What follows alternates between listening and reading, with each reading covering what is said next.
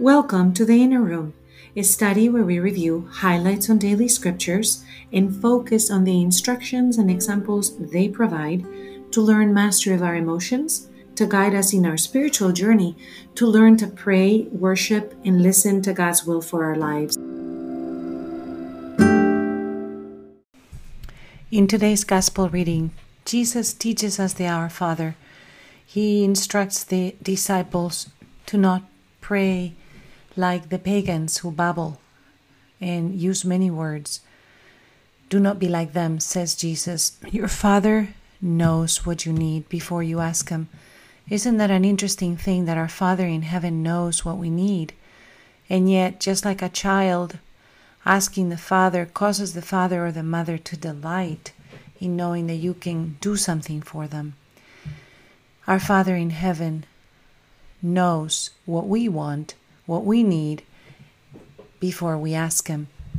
The Our Father has 7 petitions.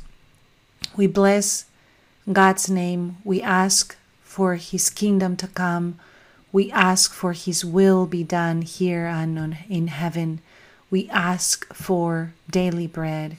We ask for forgiveness, and our forgiveness measured in the way we forgive others. We ask not to be led into temptation, and we ask to be delivered from evil. All of these petitions to our Father are the function of our walk in His Spirit, that we are His daughters and His sons in the holiness of His name, that around us we can see darkness or difficulties that we don't understand, and we ask for His kingdom to come, that in spite of difficulties or when we lose our way, we want to align our will with the will of the Father, that we know our Father is going to give us what we need today. We know we're going to fail, so we need to ask forgiveness. And we know others are going to fail us, so we have to forgive them.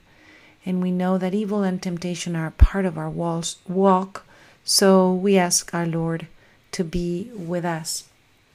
In the psalm for today, we talk about distress. Psalm 34 says, "From all their distress, God rescues the just."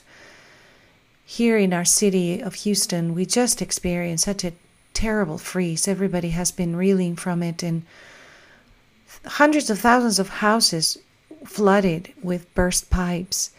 So in the midst of our difficulties, we glorify the Lord. We extol His name. We seek answers. We ask Him to deliver us from our fears. We look at God to find our joy. And we ask Him to save us from all the distress, to rescue us in the middle of difficulties. We cry out to Him in thanksgiving for the things that we do have, and we pray for the ones that we don't. And the reading from the first reading for today from Isaiah 55 is just 2 verses, but it's one of my favorite ones. It was assigned to me once at a retreat to meditate on. It says, just as from the heavens the rain and the snow come down, so appropriate for what we just experienced, and they do not return there till they've watered the earth, making it fertile and fruitful, giving seed to the one who sows, bread to the one who eats. Look what God says. So shall my word be that goes forth from my mouth.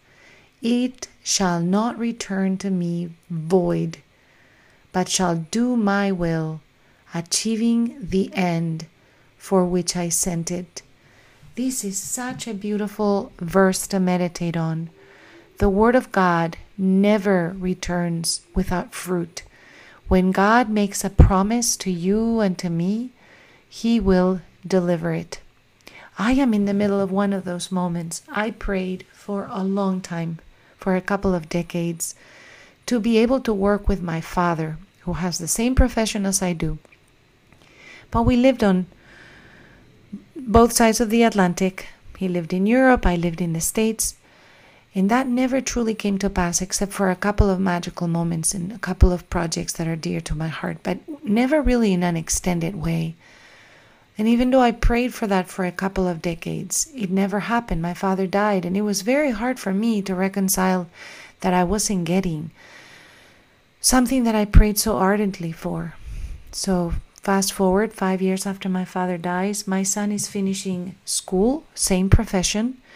And this is what I got to do yesterday. I got to be at one of the reviews of my son's project.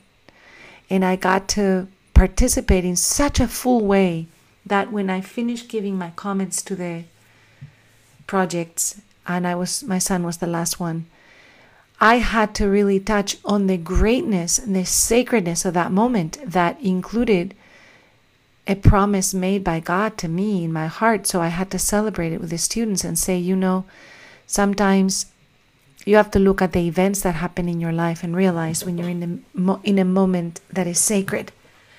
So if God has made a promise to you at another moment, make sure that you write it. Make sure that you keep it in your heart. Make sure that you remember that God fulfills His covenants. So let us go to the throne. Father Almighty, your word never returns void once you send it. Remind us of our promises if we forget them. Give us your hope, Father. Enlarge our faith. Make it deeper, Father. Enlarge our love in the middle of our distress, in the middle of our difficulties, when we don't know where to go or how to put one foot in front of the other. Be our guide, Father. Be our light, Father. Be our strength, Father. We ask this in the name of Jesus. Amen.